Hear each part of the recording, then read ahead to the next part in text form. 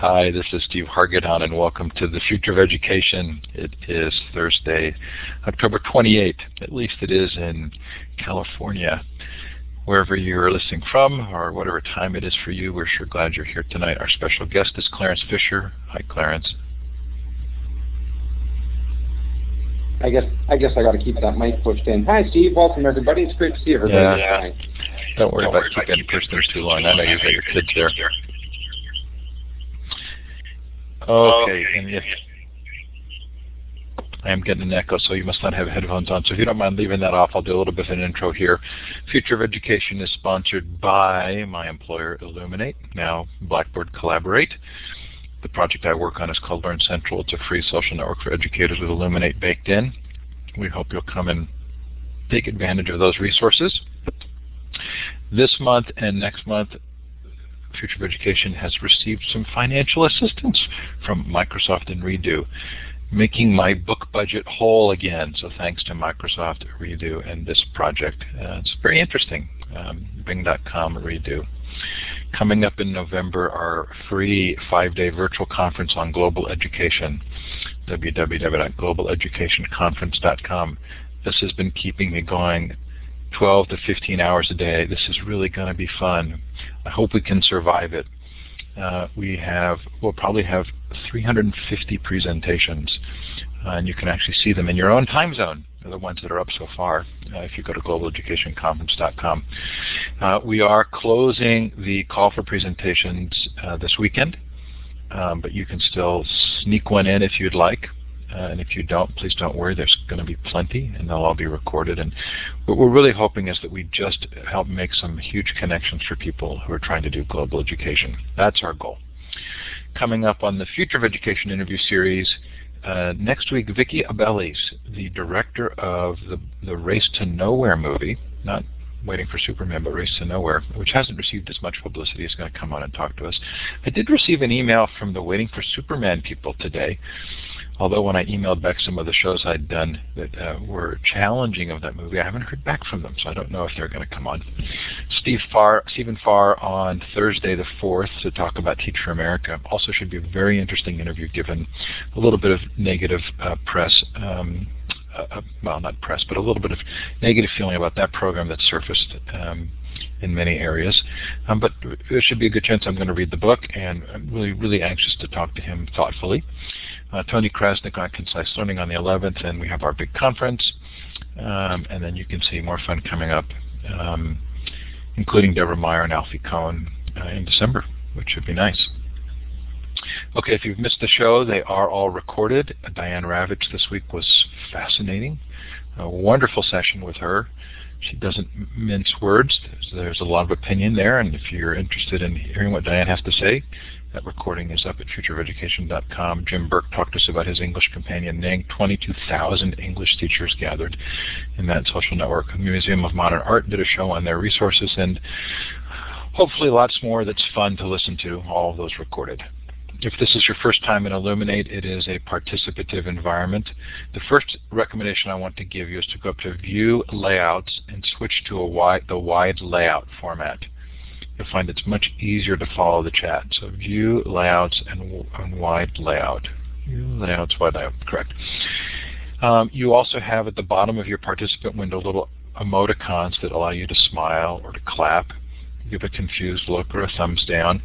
The bigger icon with the hand and the green up arrow is how you'd raise your hand when you want to ask Clarence a question. And we'll do Q&A. I'm going to ask some questions at the beginning, but we'll pretty quickly shift to an environment where you can ask questions. If you want to ask a question through the microphone, go up to Tools, Audio, run the Audio Setup Wizard to make sure your microphone is working well. If you want to, you're welcome just to put a question in the chat. And Clarence is Illuminate savvy, and he'll be looking for those, and I know we'll respond to them. Okay, although it looks as though with the drop-down box in the participant window you can send a private message, know that even though it looks as though it's sending a private message to another participant, Clarence and I as moderators see those messages. And if there are a lot of them and they're off task, it can be distracting, so we'll ask you to be careful about that. I'm now going to give you permissions to modify the map.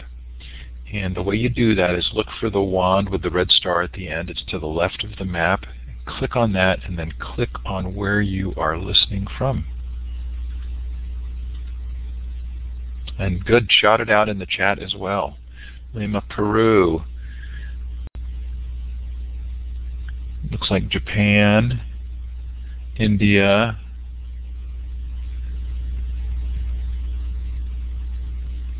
Connecticut.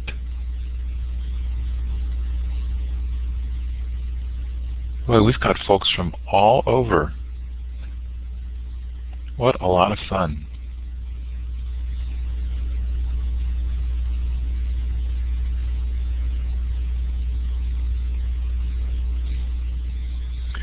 So, wherever you're listening from, or if you're listening to the recording, we are sure glad that you've joined us. This is going to be really a lot of fun for me personally. Clarence, I don't know if you need to introduce any family members or if they were going to participate with you, but feel free to do so at this moment. No, they've actually headed off into the living room. This is a pretty busy house, as probably most of yours are. I teach full-time. My wife teaches full-time in the same school I do, and we've got two boys, a 12-year-old, Alexander, who's actually in my class this year, and my 10-year-old, Christian, who's just making his way home from Taekwondo lessons and getting changed. So, no, I'm going this one alone. Well, thanks for taking the time, especially with that busy schedule. I would like tonight to go through sort of a list of questions I have for you to kind of get Clarence Fisher 101. But part of what's fun about this is that you're really the perfect guest for the future of education, because all of the things that you like to talk about are things that we would like to talk about on the show. So we're going to go through that list. We'll give people a chance to chime in and ask you questions. Why don't you tell us a little bit about what you do and what has brought you to this moment, and sort of the role of the internet in that story. Well, thanks for starting with such a tiny question, Steve. What I do is I teach grade 7 and 8. I'm a grade 7 and 8 teacher full-time in a little town called Snow Lake, Manitoba. We are about 800 kilometers north of the Canada-U.S. border. We're a town of all of about 1,000 people. And I've been teaching here. This actually is my hometown. I moved back here about a dozen years ago and have been teaching here ever since. We kind of do everything. It almost turns into the shotgun approach these days. Every one of the kids in my classroom has a blog. We have iGoogle accounts. We've got a hot new buddy press that we've been trying out for the last little while. This year we're collaborating with a class in another little town in Ontario, in Wingham, Ontario. Heather Durnan, who I believe is here. Yeah, she is. I can see her icon there. We're working with them pretty closely. We're getting ready to do some pretty cool stuff, using some back channeling and bringing in some other guests to work with us. We've kind of been at it all. We've done podcasting, we do Flickr, we've done some Illuminate stuff. We kind of do it all. And as a couple people mentioned earlier in the chat room here someplace, actually today I was sworn in as Snow Lake's mayor. Election day in Manitoba was yesterday, and as of today, I'm also the mayor of this small community. So it's busy and getting even busier. So that's kind of Clarence Fisher 101. Well, I hope there's a lot more, but I'll draw it out with questions. So one of the intriguing things for me about the series has been that it really started for me as kind of an exploration of how the participative tools of the web were transforming our own personal learning experiences and had the potential to transform education. As I've gone through the series, I've discovered that increasingly I'm finding more and more that for me it's less and less about the technology and more about the culture of the school, while the technology often facilitates certain kinds of cultures. Is there a balance for you there, and sort of how are you viewing this moment in time with technology, and what do you think its impact on education is? Is it big, or is it just another kind of moment in time? I definitely believe that this is about collaboration. This is about culture. But you know, in an interesting way, I actually remember maybe 2 years ago having a great chat with Dean Sharesky and talking about the idea of this is not about the tools. And Dean kind of gave me this quizzical look and said, well, it always has to be about the tools, because without the tools, what we do isn't possible. So ever since that time, I've kind of kept that on the back burner of what I think about. And I definitely don't like to focus on the tools. I'm really a literacy guy. And I'm interested in how what we know is changing and how what it's possible for us to know is changing. I believe that we are in a moment in time. I believe you're always in a moment in time, that basically we can't take a snapshot and say this is what literacy is. We can take a snapshot and say this is what literacy is today at the end of 2010, but I think that's already changed from what it was 5 years ago. I think that will continue to change. I think 5 years from now, the skills that we need to be literate will also change. We've done a fair amount of work already this year in my classroom, for example, with just telling truth from fiction online. And that's certainly something that a lot of classes have been concentrating on over the last few years. But again, I think that's different, because we used to give kids textbooks, we used to give kids newspaper articles, and certainly we still do use some of these tools in our classrooms. But we used to give them those things basically without question. And we used to give them those things and tell kids, these are sources you can trust. And now whether that was ever really true or not, I'm not too sure.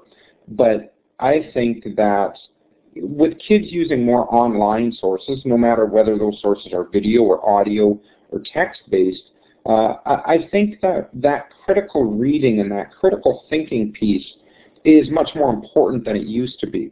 For example, when you set kids loose to do research on the web, you never really know where they are. I mean, you might give them some websites to start, and certainly it's our job to check on them and make sure they're in proper and appropriate places. But you've got kids coming at a single topic or from multiple topics from multiple places.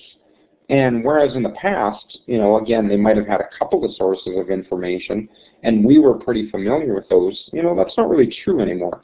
So kids have to be a lot more turned on themselves to these kinds of skills. They need to be tuned in to that critical thinking piece in a way that they've never had to be in the past. And I think that's really important.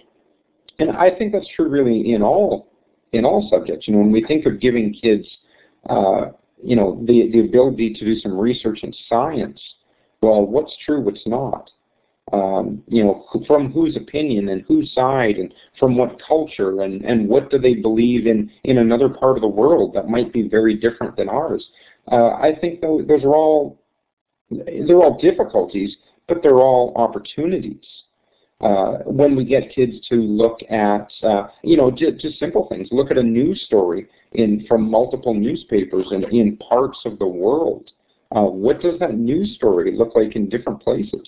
What is the author's bias? What is the writer's bias? What are they trying to convince us of?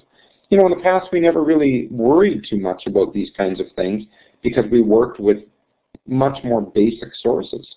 But these days, I think these are all very important questions, and we really have to help our kids to see them. Heather and I are doing something right now with World War II, and when we're getting kids to look at issues like the Holocaust and the role of Canada in World War II, they run into a lot of information that's challenging for them. They might run into some information that's outright mistruths. And they have to be aware of these things. They have to know that that's possible, and they have to know how to detect it. And again, that's skills that our kids have never had to have in the past. And these are 12 and 13-year-old kids, so that's some pretty high level ideas for them. So I'm interested in the interplay between the personal experience of educators who have encountered the web and participative technologies and their own kind of change process, and then how that's impacting the role they're playing, their voice in education, and their advocacy of literacies. Do you feel like you've gone through personal changes because of the web? Oh, I believe that that's hugely true of myself.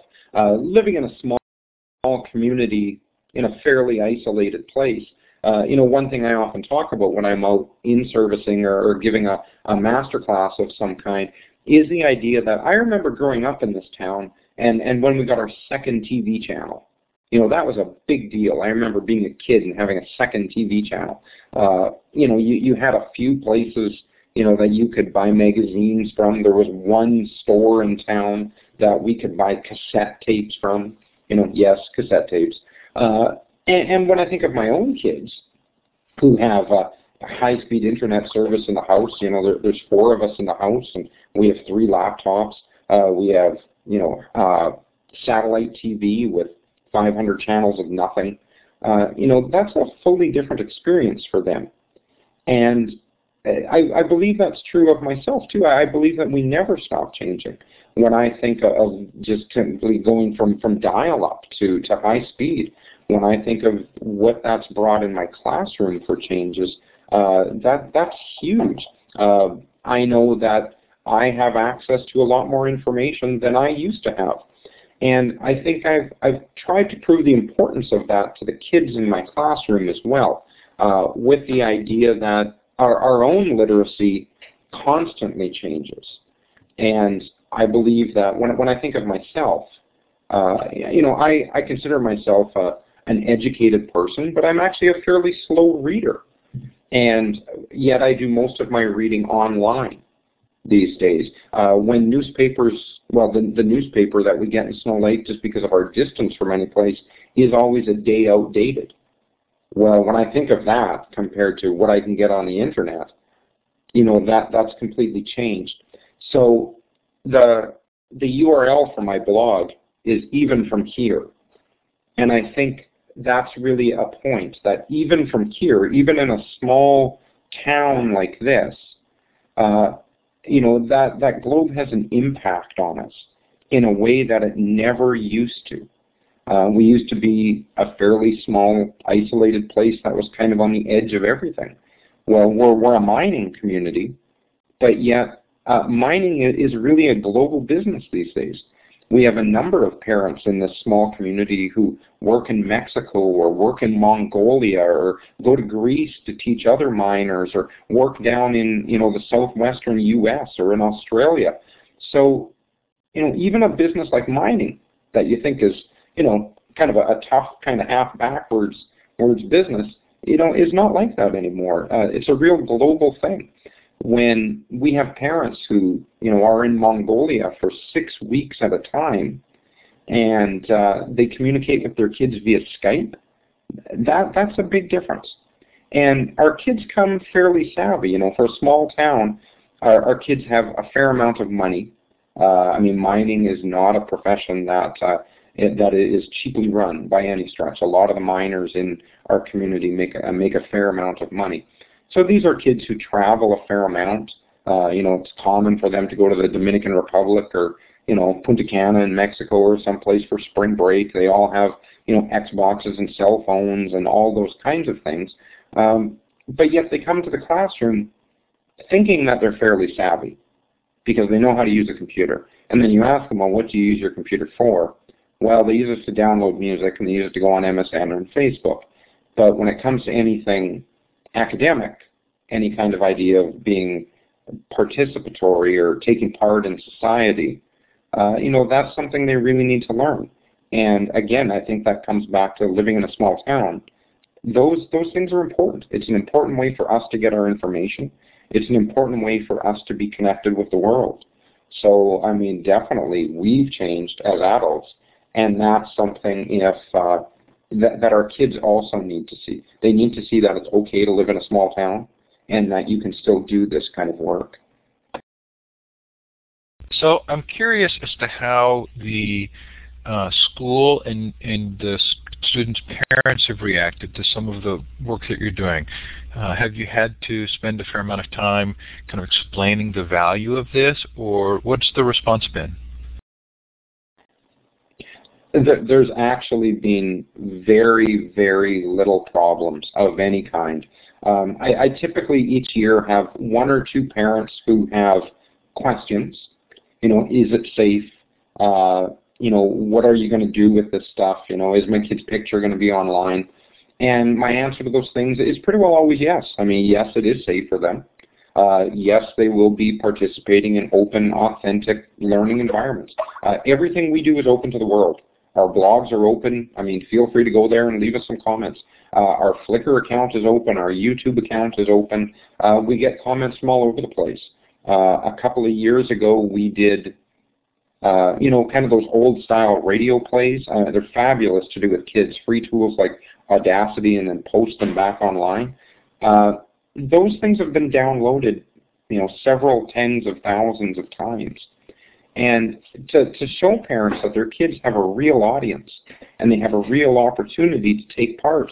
I've had very few problems. I have never had a parent turn me down. And you know what? It almost gets to the point where I wonder if they should. What would we do if a parent came in and said, well, I don't want my kids doing that math. We would think that's crazy. Well, it's kind of the same thing with this, isn't it? What do you mean you don't want your kids to take part in a global environment? What do you mean you don't want your kids to learn about a new culture and deal with authentic writing in real ways? I begin to wonder at what point that just becomes the default. At what point does that become the way that things are? So David Jakes is making a joke about your tie, but I think what's interesting about the picture of you is that you look clean cut. And that's, the message there, I think, is very clear. This is a very thoughtful person who's articulate, who's saying that this is really important for students.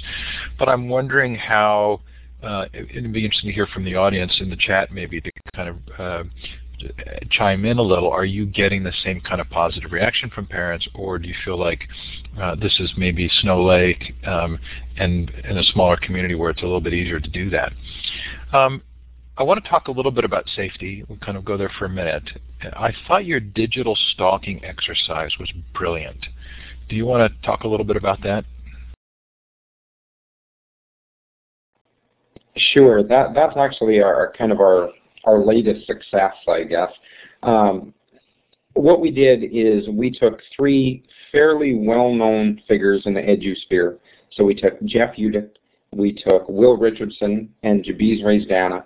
And I wanted to talk to the kids about online safety, and I wanted to talk to the kids about digital footprint. So basically what we started off with is I just showed the kids the three pictures of these gentlemen, just so they know if they run into pictures of them online, what they look like, and I gave them their names.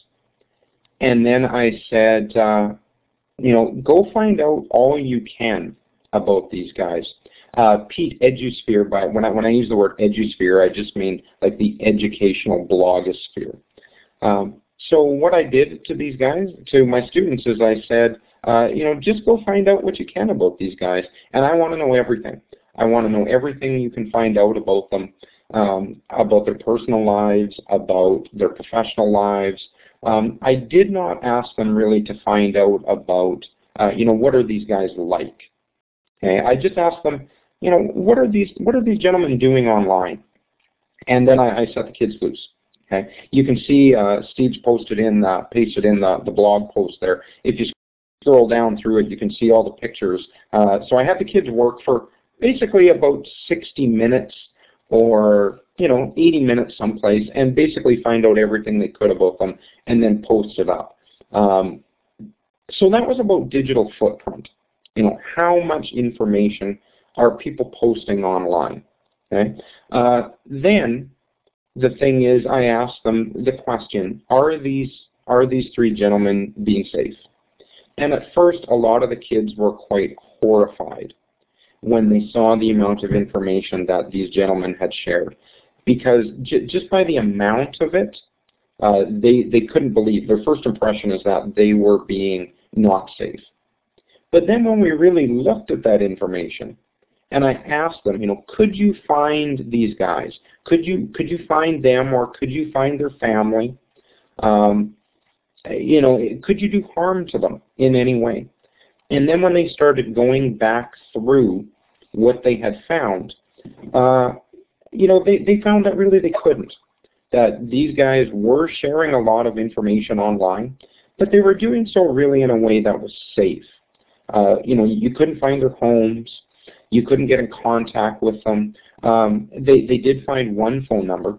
They did find Jeff Udick's phone number, which again, Dean Sharesky, leave it to Dean.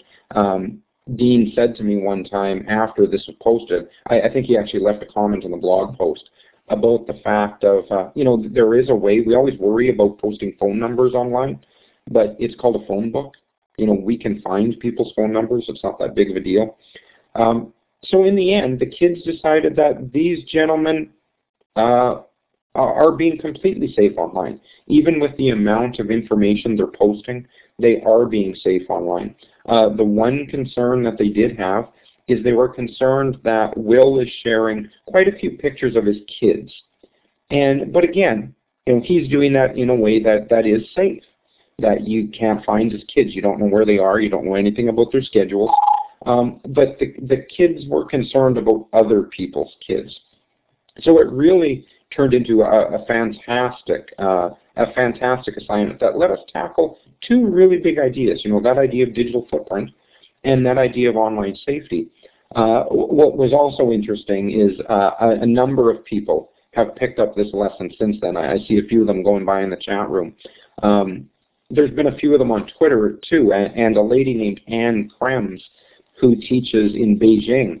I woke up the other morning, and I'm a fairly early riser, and here I had an email in my inbox from a grade 5 student named Bryce, and Bryce was, Anne Krems, his teacher, had taken up this assignment, and Bryce was researching me, and Bryce is a grade 5 student in Beijing, and he sent me an email looking for some information.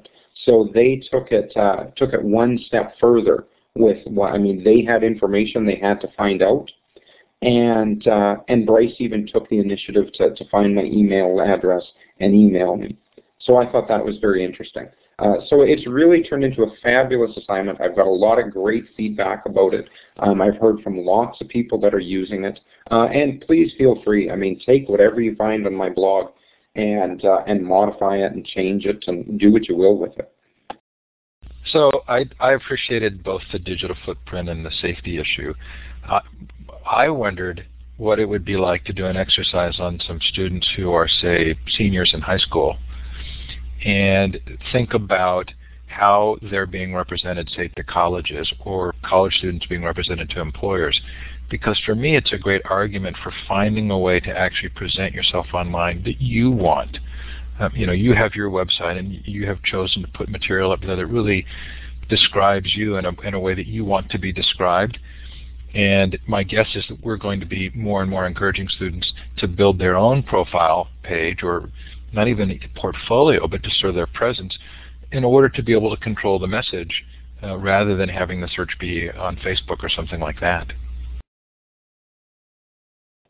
Well, I think that's a really good point, Steve. The kids that I teach are in grade 7 and 8, so they're just starting to get into this kind of stuff.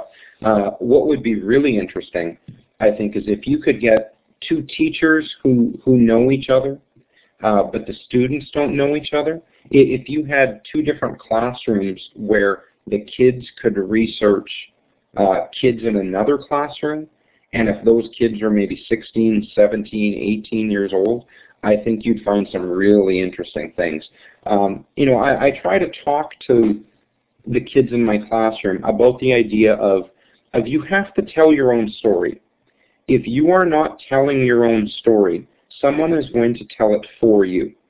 And that's really up to you to make sure that your web presence is positive, that your web presence is one that you want to share with the world. Okay? So I really think doing something like that would be really interesting, where if you had students in one classroom research students in another and then share that, what they were able to find out, I think you'd have some really interesting things. Especially if the kids don't know that the other kids are researching them. So they wouldn't have time to clean up profiles or anything like that. At that age when kids are heading off to college, I think you'd find some interesting things. I think it's a great idea, and I love the idea of maybe having the teachers combine and then, get agreement and you have to get some approval from the students. I don't know, that would be interesting, but doing it without a lot of preparation, and then maybe having the follow-up be having them then build their own presences and having the students come back and look and kind of give feedback to how the students from the other school had built their digital presence. And there are words being thrown around in the chat like branding and positive digital presence and reputation defending and lots of good stuff. Well, that would be interesting to follow up on. I want to talk about, we've got about half an hour to go. I wanted to touch on Web 2.0, which I think we've done to a fair degree. I wanted to talk about global issues in connecting, how the classroom is changing, both sort of physically and in terms of what we expect to happen, and also sort of online hybrid issues. But we also need to leave time for Q&A. So of those that I've mentioned, so let's say global, Classroom 2.0, and hybrid or online learning, do you have one you would want to start with?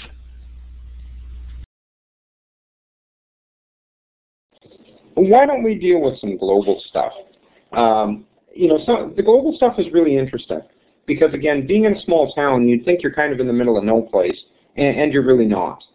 So I think that idea of global connectivity is really vital for a classroom today, where kids again, it needs to almost become the default position of the classroom where we need to be connected. We need to understand how issues in one place are affecting us in another place. The stock market crashes in Hong Kong, and kids' parents can't retire. So that idea of that interconnectivity is really vital. Today in class, this had come up, and I simply had kids take off their shoes and look in their shoes and talk about where those were made and why are they made there and what's going on with that. One thing we we've done the last few years, is I've been using iGoogle like this, where it turns into our online textbook.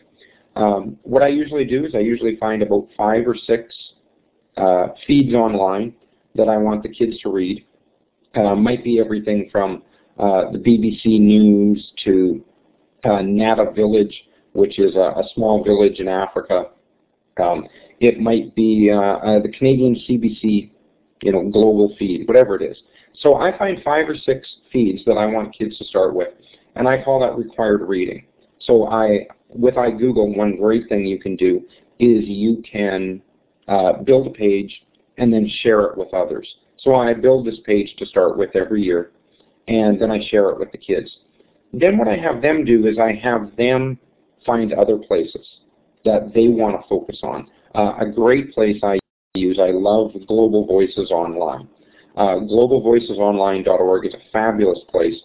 And I have kids pull 2 different feeds. I ask them to pick a country that they're interested in, and I ask them to pick a topic. So that topic might be everything from sports through photography through, there's dozens of them listed on the Global Voices website. And then we build that out. We expand that out. I have a rubric that I built last year, and you can find it on my blog someplace, that is about connecting. It's a connections rubric. And I don't use it to grade kids, but what I do is I use it as a discussion starter, where maybe about once a month or so, I'll sit down around that table with a group of kids, and I'll ask them about their connections. Who are they talking to?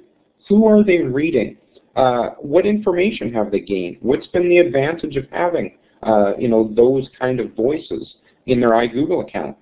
On the other hand, I also ask them, what kind of information do they not have? Whose voice are they not hearing? And then this is where my job really comes in as a teacher, is to help them find the missing pieces, find the voices that they're missing, find the topics that they're missing.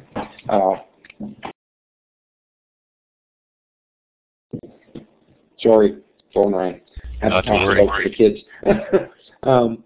So we really work with those ways where I think it's really important to help kids see those things and help kids see these connections and see these places that they're not getting information. And again, is there problems with this? Certainly there is. They get information sometimes that's not true. They get information that's extremely biased. They get information that is simply false. But you know what? That's part of working online. That's what being a citizen in a globally connected society is. And that brings up all kinds of stuff. Then we have to talk about bias. We have to talk about viewpoint.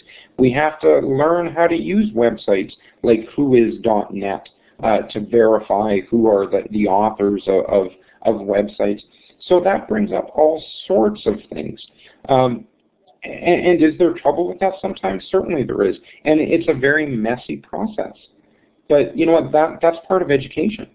That's part of learning, where kids need to understand that this process is not a neat and clean, out of the textbook, just straight out of the box kind of learning. That's not what learning is. And that's not the process of being globally connected anymore. So I'm curious. I've used NetVibes for that purpose before, but I didn't know that you could share an iGoogle page. Does anybody in the chat, or Clarence, is there a quick way to tell us how to do that? Yeah, it's actually really simple. Once you've got your page built, if you look up at the top of your page, there's just a little tab that's up there. I'm just heading there right now to make sure I've got it right. Do you export the iGoogle page and someone has to import it? Yeah, what you can do is you just send the kids an email. I just send them an email, and it sends the whole page to them.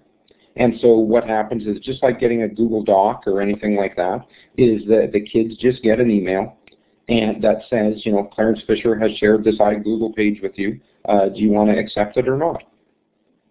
So it's very easy to use. I see David has dropped a link into the chat room there, and that's probably exactly what it is.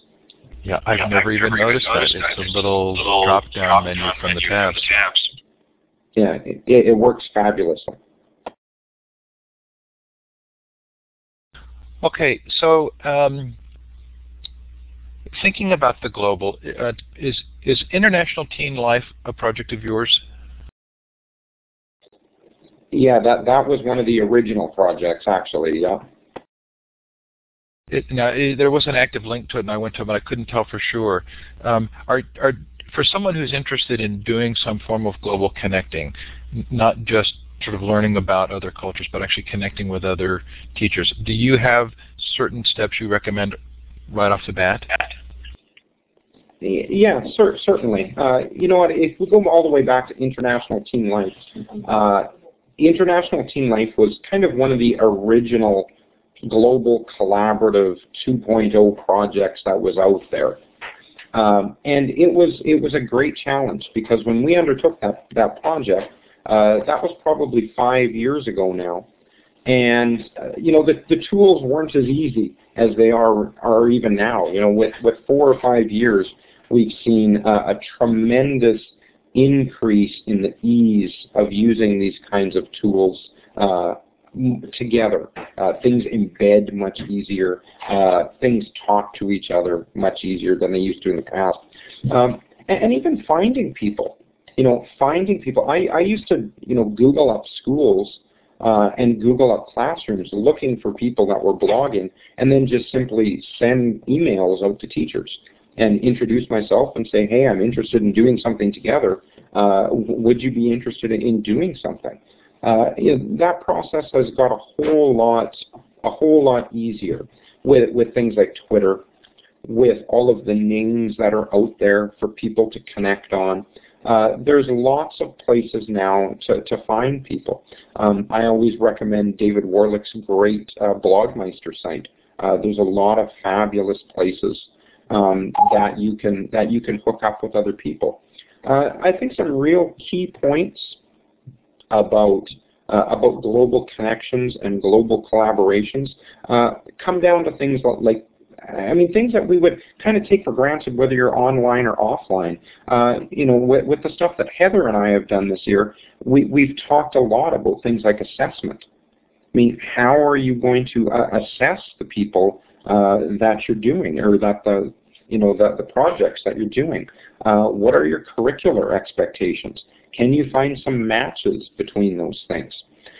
You have to do a lot of work too with things like time commitments.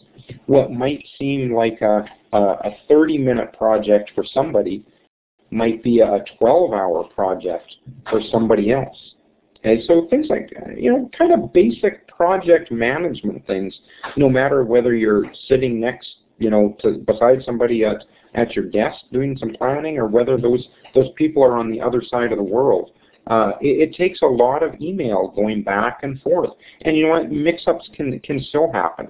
Heather and I talk a lot, even this year, about the idea of warts and all.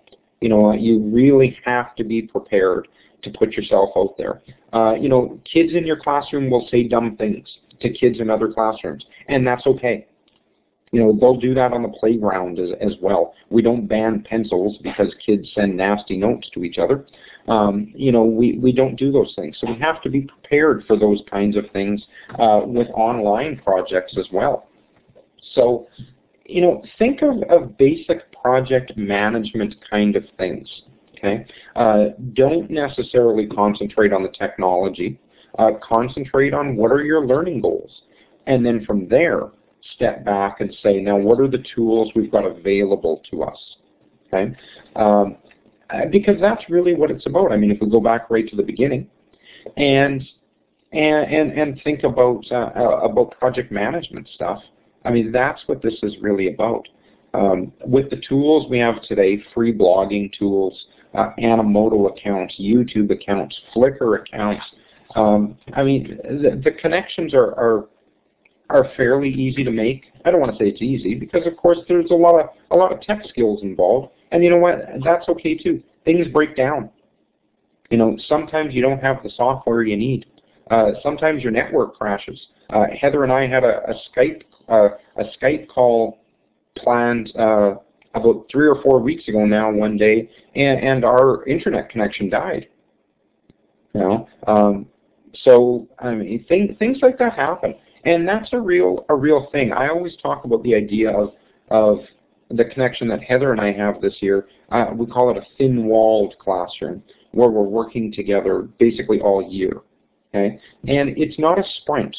If you do a regular kind of online global collaborative project, it might be 4 weeks long or 5 weeks long, and you basically spend your whole time on your knees praying that nothing breaks down, because everything needs to work. And that's true. But when you're working over a long period of time with somebody else, or even on several projects, things do happen. Kids are sick, computers break down, you don't have software, your filters act up. That's the stuff that happens. And that's just got to be okay. That's just the way it is. So don't necessarily, when you're getting into these kind of projects, don't necessarily worry so much about the technology. Worry about project planning. Do a good job planning your project up front. Use a wiki. Use a couple of Skype calls. Send countless emails with the smallest little details you can imagine, because you're going to need them. So, as I can imagine someone listening to this and thinking, Clarence makes it sound so easy, and it's not about the technology, but there's such a steep learning curve to go from where maybe a one particular educator is to the place where you are, where you're comfortable enough with the tools and technologies to do this. So if we have this sort of human desire to often to systematize, somebody's doing something well, it's working, so we want to create a system. So we think about, how would we integrate these 21st century skills or literacies into the school, and so someone builds a model for doing that. Is that really going to work, or what will it take for us to get from here to where we want to be in 10 years? What kinds of activities can we be doing to encourage this kind of school environment? And where are you seeing success to move people from this place of feeling like that's overwhelming to, I could actually do that? to be honest, I am a poor role model for that, I have to honestly say. I always tell people when I'm speaking at conferences or doing any of these kind of sessions, choose a tool or two and work with it. No matter what that tool is. I'm really big into offline tools too. I love things like Audacity. I love things like Scratch and Fun. There's lots of great tools that are available. And we used to talk, we used to talk about things like budgets. I can't do that because I haven't got the money. Well, you know what? It's really not about that anymore. The amount of open source and free tools that are available, that's kind of scratched off the list.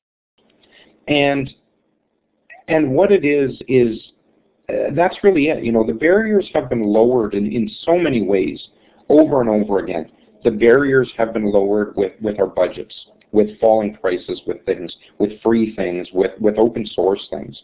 The barriers have been falling in a lot of the tech difficulties. Certainly there is tech skills to learn, but it's much easier now. If you can keyboard, you can blog. The barriers are falling in so many ways that it's not about being a nerd anymore. I always say I'm a geek. I'm not a nerd. Because if your computer's broken, I probably can't fix it. I'm not that kind of a guy. Okay. What my expertise is in getting the connections, I guess, and helping the kids learn from each other. Things like Buddy Press, that we're working with right now. Certainly I had to do the work to set up the site, but you can do that. You can get somebody else to help you with that. But then with the kids, again, going back to the stuff that Heather and I are doing right now, we have 44 kids or 45 kids between our two classes. There's only 2 of us. The stuff that those kids are teaching us, there's something every day. Okay, so put them to work. And it's really true. They are the experts on this kind of stuff. Anytime I want to teach kids a new piece of software, I don't know it that well. Okay, I usually get something with the idea about, I play with a new piece of software. I might spend, half an hour over a couple of nights looking at stuff and kind of poking around and making some kind of a mini project that I can show off to kids. But after that, I bring it in and I always tell the kids, okay, it's sandbox time. Let's go to work. And I give them half an hour, or I give them, some time to start with. And then after that half an hour, I expect each one of those kids to get up and show the rest of us something new. And you know what? 90% of the time, I learn something new too. And that's fabulous. That's what this is about. And then as the year goes on, you've got these kids. Some of them are really great video editors. Some of them are really great audio editors. Some of them are fabulous bloggers. Put those kids to work. And, I know that's kind of a stereotype and that's kind of the advice that you get. But you know what? It's true. It really is. Get those kids helping each other. They're the experts. They're the ones to do it. And one of the problems is that we've always kind of wondered about that control. But in the years I've been working like this, I really feel that you can trust kids. I've had very, very few times where kids have let me down. Is it always as good as I want it to be? Not at all. Okay. Do kids make spelling mistakes and post run-on sentences online? And it happens every single day. But that's okay. The idea is that we work online in the open, and this is the way we do things. Kids won't let you down. You will have the odd kid here and there, of course, who's going to push the boundaries. Deal with it. Same as you deal with kids in your classroom who push the behavior boundaries. I'm not saying we have to let kids, out and free and let them be free to do what they want. Not at all. Have strict policies in place and enforce them. I'm a big believer in that. If you set boundaries for kids and then hold them to those boundaries, they're going to jump up to that bar 95% of the time. You'll be more impressed with them than you would ever be disappointed in them. So let's shift the Q&A. We blew right past my normal 15-minute moment for Q&A, so I apologize. But if you have a question for Clarence, you can use the larger icon at the bottom of your participant window, the hand with the green up arrow, to raise your hand to ask a question. You can put a question in the chat. That wasn't your fault, Clarence. I led you there. While we're waiting for a question, we've got a question, so I'll hold mine until after this. Asif, I'm giving you the microphone. You turn it on by clicking on the larger microphone button at the lower left of your screen.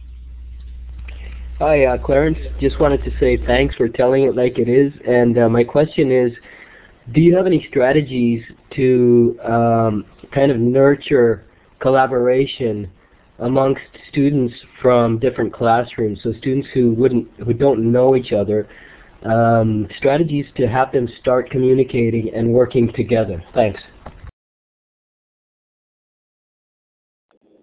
Yeah, that's actually a really important question, and it's one I'm learning more about every year.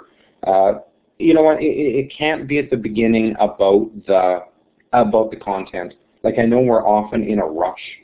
We want to get kids to the learning stuff, and we want to get kids to the learning stuff because we feel that we sometimes feel we have to justify what we do. Right? We feel that, well, we can't put them in a Flickr account or give them a blog and then ask them just to blog about their weekend. Right? We feel guilty about that sometimes, but really that's an important place to be. You know, Heather and I this year ran a Flickr photo contest. If somebody wants to go out and hunt down that link, we posed the kids the problem of introducing themselves to each other. They wrote some introductory blog posts, and then after that, they started taking pictures. I think we ended up with 127 pictures or something like that. Between that and some intro Skype calls where we had the kids, you know, posing some questions to each other. You know, we're both small towns, but we're very different from each other. We're a small mining community surrounded by forest and lakes. They are a farming community. So just pictures of combines going back and forth and lakes and boats going back and forth are amazing for kids. And you know what? They will come up with their own questions. They will find their own connections. And it's okay if every kid is not connected to every other kid. Let them find the friends they're interested in. Let them find their connections. That's way better than us forcing the connections on them. Fascinating. So again, if you have a question, please feel free to raise your hand, the hand with the green up arrow. You have about 5 minutes to go. Chris asks, do you see clusters of kids forming naturally? Huge. I mean, that's a monstrous thing. I've really been interested the last couple of years actually in networks. I mean, it's Clay Shirky's fault. He did it all to me. I'm really interested in this idea of what's called lead users. Okay, lead users are those kids that take the bull by the horns and run with it. Okay, these are the kids that will lead others into spaces. Okay, it's about letting kids form these networks. Okay, Larry, to answer your question, occasionally kids are left out. And that's something that you do need to track. Sometimes we assign that kids need to comment on certain other people's blogs. Sometimes we let them loose. Okay, so it is something you need to moderate. It is something you need to watch and monitor and be careful with. But that idea of kids forming their own networks is monstrous, I believe. You know, we've always been interested in the idea of every kid in the textbook on the same page at the same time. This is completely the antithesis of that. This is kids forming their own connections around their own topics, choosing information they want. Chris, an analytical tool to study the networks, I have been after one for a few years. I don't know enough about the software part. I would really love to, if somebody took up that piece. I'm really interested in this idea of learning networks and trying to track how information spreads in it. How does a kid in one classroom write a blog post and then we find that information turns up half a world away on another continent in another kid's blog. I'm fascinated in that idea. So tell us about the glass bead. Glass bead, and you'll notice if you get the email address and all the glass bead stuff, glass bead is spelled wrong, and the reason it's spelled wrong is actually one of the most prosaic reasons in the world, and that was simply when I took up glass bead, the glass bead spelled correctly what was already taken. Okay, so I had to go with glass bead taken with 2 E's. But glass bead actually comes from a German book that was published in 1943 that was called The Glass Bead Game. It was written by a German author called Hermann Hesse. And The Glass Bead Game is one of my favorite books of all time. It's fascinating. And what it has to do with is in this fictional book, it's almost like an order of monks who play the glass bead game. And what it is, the book never fully describes it to you, so this is all by inference. But basically it's like a monstrous abacus where each of these monks who are playing against each other, one of them places a glass bead on a string, and that glass bead is an idea. So let's say that's Beethoven's Fifth Symphony. Then the other player takes another bead and places it next to that one, and the ideas have to flow together. So the idea is with these 2 people playing against each other, it's not a competition, it's a collaboration. And at the end of the game, after they've placed all their ideas side by side, this abacus or loom, whatever you might consider it to be, plays music. And if all of the ideas go side by side, you end up with beautiful music. If the ideas don't go together, then you end up with a discordant sound. To me, that is kind of the ultimate metaphor of knowledge and learning in a connected society. Okay, we've got about 1.5 minutes to go. If you have a question, again, feel free to raise your hand or put it in the chat. I'm intrigued that you're in this small town. Anne Merchant is in a very small town in Australia. Do you think there's something that favors the small town teacher right now? I've been asked that question a number of times in the last couple of years, and I don't know if it is. I know that lots of small town teachers are pushing this stuff, and that's because it's important to us. We can't take our kids to museums and symphonies and operas and things. Our kids need to get information in different ways. And there's a lot of small town people who are pushing hard. And whether it favors us or not, I'm not sure, but I know we're rising fast. Yeah, and I think that's right, Steve. Out of the big bureaucracy, that might possibly be part of it. Okay, well, Clarence Fisher, rising fast, we appreciate you, and I'm clapping here for you. Thanks for taking the hour, knowing that you have family commitments and school commitments and now marital commitments. We really appreciate it. It's been wonderful to spend some time with you. Thanks to Learn Central and Bing and Illuminate for allowing me to host the show. And we've got some good shows coming up, so I hope you'll join us for one that's appropriate for you. Thanks, Clarence. Really fun to talk to you. All right, everyone. Thanks for your night. Thanks for coming out. And truly, like I pushed in the chat room, if you do need anything, please feel free to email me. Probably a lot of you in the chat room are teachers, and we all need to help each other out. So thanks for coming out, and please get in touch with me if you need me. Thanks, Clarence, for being so generous. Thanks, everybody, for coming. And we'll turn the recording off. And in order for the recording to process, we do have to have you leave the room. So appreciate your being here tonight and look forward to seeing you again. Thanks, Clarence. Thanks, everybody. Good night.